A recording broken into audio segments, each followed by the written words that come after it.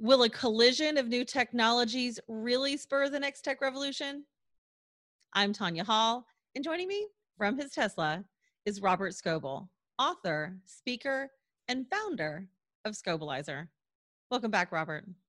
Hey, thanks for having me on the show. Of course, give our audience, if you will, a brief summary of your journey through the technology world. Well, God, brief. I'll try to keep it brief. I was a journalism student, and I got into a computer programming magazine, which got me into blogging in about 2000, which got me early into social media and working at Microsoft, which got me into weird stuff all over the world, which got me the first ride in the first Tesla. Elon gave me a ride before he gave his best friend a ride. Flipboard was launched in my, I was one of the first people to see Flipboard. As one of the first 80 people on Instagram. Siri was launched in my son's bedroom, and on and on.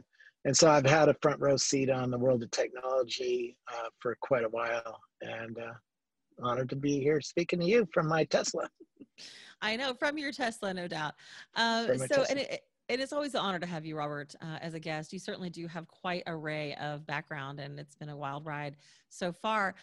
Your latest book, you're an established author already. This is your fourth book, I believe. Your latest book, The Infinite Retina, Spatial Computing, Augmented Reality, and how a collision of new technologies are bringing about the next technology revolution. It's available now, but what chain of events motivated you to co-author the book? Well, Irene and I just have been in the VR, AR space for a long time. I first saw AR when I visited a small company in Munich called Metaio, and they showed me monsters on the sides of skyscrapers back almost 10 years ago now. And that got me, this is my second book about spatial computing or augmented reality. And we just started seeing that there was all sorts of things that were shifting. And we think that in the next decade, 7 industries are going to radically change because of this new technology. It's not just augmented reality anymore either. It's any computing that human, virtual being, which we could spend a whole show on talking about virtual beings, or robots like this car can drive through or move through. And so augmented reality is the purest form of this, because we're going to soon be wearing glasses and we move through the computing and interact with computing literally on buildings or on surfaces or around us, right? So it's a crazy world that's soon to come. Apple's announcing new iPhone next week with a 3D sensor in it, and they're going to give you a little taste of what that world is going to bring us. It is an exciting time. As crazy as 2020 has been, there's still a lot of really cool things that are happening. I want to get into something you said earlier, just a second ago. I see the book as a prediction of how the near to maybe mid-future might unfold based on a set of assumptions. Yeah. What assumptions do you have about how global society, regional culture, and technology will merge and mesh over beyond 2020 over the next few years? Global, oh man, that's a big question. I mean, we're about to hit into a paradigm shift of computing, right? Computing today is done on rectangular pieces of glass. I mean, even in my car, right? Let me show you my Tesla screen. It's a rectangular piece of glass, and you touch it, and you zoom in, and you interact with the computer there. Soon, we're going to be wearing glasses that can put computing on everything and everybody, right? Your face is going to have costumes on it, or new makeup, or whatever you want, right? And we're getting tastes of this if you play on Snapchat or Facebook has augmented reality filters and stuff like that. So we're starting to see the culture shift, because if I'm in a video conference call with you and we're fooling around with augmented reality filters, and I'm a monster and you're R2D2 or something like that, right? And that's starting to shift how we think of computing and how we think of each other and how we interact with each other. When we get into glasses, we're going to be able to play with each other or work with each other in new ways, right? a couple of months ago, I was walking around a virus with a bunch of scientists, and that's sort of a weird, quite a thing. But we were wearing VR headsets, and we were joining each other in this space virtually. And we were touching the virus and the chemical structures in the virus and understanding how the thing works.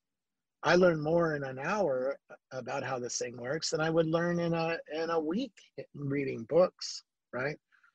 So that has deep implications on how we're going to work together, play together, collaborate together, build things together. And the next decade, it's not just the next decade, next few years, it's going to see a lot of change far beyond this Zoom call, right? We're all on Zoom now. The COVID got everybody in society on Zoom. And like, I literally have 4 phone calls going on and Zoom calls going on right now in my house, right? My wife is on a Zoom call and my kids are on Zoom calls with their teachers, right? So that's a radical change already in a few months, right? But soon we're going to be actually in 3D together, right? Yeah, so soon it'll be virtual meetings, right? Yeah, and that has deep implications. VR Is meetings. the conference, is the conference business ever going to really come back? People say, oh yeah, people like to meet. It's like, yeah, well, do you need to go and meet just to, have a sales demo of something? Not really anymore. So virtual reality, augmented spatial computing, it's a big, broad topic, but you guys tackled it in this book. And to your point, it's not your first one. Irene Cronin co-authored with you. How did you go about splitting up the writing task? we did Zoom calls every day, and we had we wrote it in Google Docs so we could write together, really, and I could write and she could write and she could edit and that. We split it up by chapters, though. Mostly I wrote most of a chapter, or I would write half of a chapter and then she would write another, the second half. We would split it up into sections, right? And then we would go and edit each other's work so we had the same tone and stuff like that. But yeah, thanks to modern tools, you can have a Zoom call and be writing together, almost mind melding, and I could watch her writing her piece and she could watch me writing my piece, and we could, I like what you said there, or I didn't like what you said there, or did you know about this, or right? And it happened together. So it was really pretty cool. Nice collaborated effort. Yeah. Based on the technology breakthroughs and related disruptions that you describe, what recommendations do you have for people to prepare for the next tech revolution? It depends who I'm talking to. If I'm talking to entrepreneurs, like this morning, I was talking to a bunch of computer science students at USC. But if I'm talking to entrepreneurs, I would say understand timing, understand investor belief, and understand how that can change. For instance, the guy who started AltSpace VR, which now is owned by Microsoft and is a social VR app. In the early days, I asked him, how did you get funded when there's no customers? There's nobody who has a VR headset back when he got funded. He goes, well, funny enough, you should ask. I called 100 or something venture capitalists and gave them the pitch, and they all told me to go pound sand. There's no customers, and there's nothing here to fund. And then Mark Zuckerberg bought Oculus Rift, the Oculus company, and a couple of those investors called him back and said, "Well, we've changed our belief." Right. So if you're starting a company right now, it's fairly hard to get funded in this space because of a whole bunch of reasons. But I think that's going to change over the next 24 months as Apple gets into the market. So you have to understand market windows. You have to understand investor belief. You have to start building your relationships with investors now, even if they tell you no, because in 6 months, they might call you back like they did with AltSpace VR.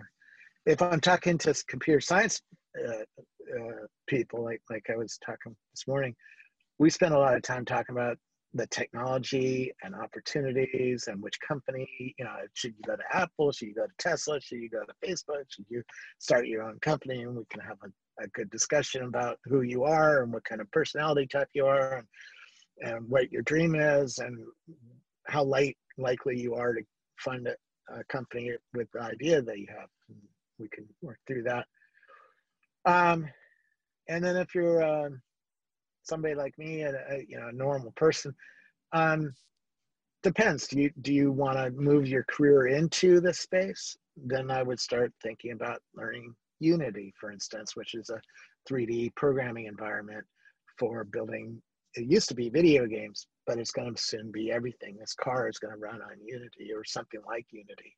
So understanding how to program in 3D, understand how to manipulate 3D, how to understand how 3D works will give you a head up.